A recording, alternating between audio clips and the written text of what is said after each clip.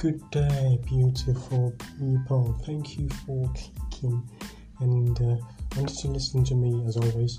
I really love you guys. Thank you for always supporting. I promised to release this episode on Monday, but due to unforeseen circumstances, I wasn't able to actually release it. So, really sorry. I'm apologizing. And I hope you guys would have it in your hearts to forgive. Okay, remember last week we talked about culture, and I started off with some relevancies in terms of statistics of the population, and we have lots of languages, and we are the third most language spoken country in the world, and how the post-colonial Nigeria looked like when we were divided into three North Centrals, and we had geopolitical zone leaders, and how our culture influenced their decision in what they were doing, and was able to eyes to the fact that there were a lot of productivities and losses. But today I'm not going to be really venturing into that. We're still on culture, but I'm going to be talking about how our culture increased our population, because I mentioned that last week, and now that population increase is a positivity to Nigeria. We've been talking about culture, and I remember I talked about material culture and non-material culture. So materiality culture and non-materiality is still the same thing. I talked about materiality culture being products that human create in terms of art and food. And I talk about non-materiality culture in terms of laws and norms and values. When we're talking about how our culture has influenced our population, then it has to do with non-material, because it talks about the laws, the norms and values. In Nigeria, every culture values marriage, and every culture believes it's blissful if a marriage produces a child. Not just one, numerous. So we can see that our culture in Nigeria, most cultures in Nigeria, supports giving birth in large quantities, I mean loads of children. So we can see that will cause a very high increase in population of people around. Even the Yoruba tribe permits a man to marry more than one wife. The Hausa tribes also permits that. We look at some even funny practices that it's practiced in some southeastern parts, whereby if a man dies, the wife goes to the younger brother, or any of the brother of the man that is alive, automatically inherits the wife. So you see all these practices. It's all such a way that it will inflate population, because if a man gets another man's wife, he would want his own kids to, according to the norms and the culture of the land. Having kids is like having a bunch of blessings. So we can see that the culture, as with marriage, has given us a stern increase in population. And now the big question is, how will this population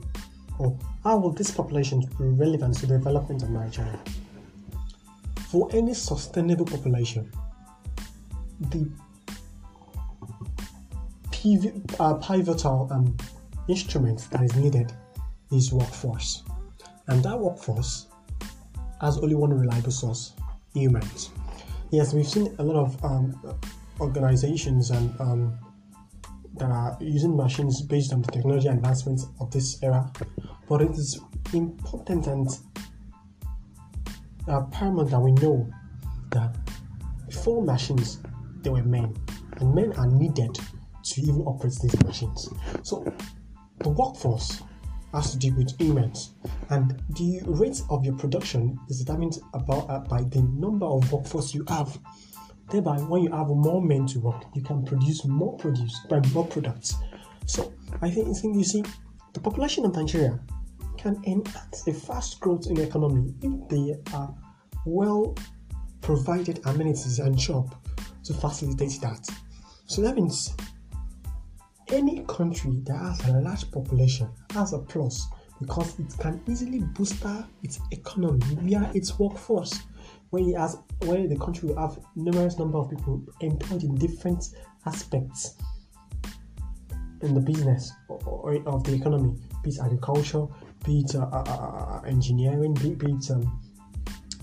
it education, different aspects of the country can get a lot of people working for them there, and it can boost the economy. Even majorly Nigeria, one of our major ways of sustaining the country is petroleum. So we can have more people working there, and we can also have a lot of people also working in the agricultural sector. Even if you look at our forefathers, one of the major reasons why they give back to numerous kids, or they have large children, and many wives, is so that they can have enough people to work on their farmland workforce.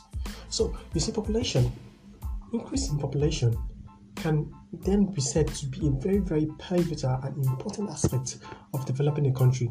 A country that does not have a large population has a tendency of allowing immigration because they need people to work.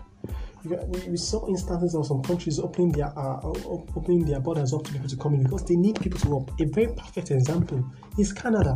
Despite the fact that Canada has a very good saturation, the environment is not well saturated in terms of cold. They have high tendency, it's always snowing. But the thing is, despite that fact, they need people to come and work because they have work to be done. They need humans. Don't say they open their borders so you can get a scholarship. They look for various ways to get people to come and work because humans are very important. But these things, Nigeria don't need them because we already have the ready-made workforce, the population. But what is now the problem? Despite that we have the population, we are still declining in terms of economy. We're not having a steady economy. We were recently in a recession. If we're not going to be in a recession very soon, and all these drastic loans and ups and downs in the political aspect.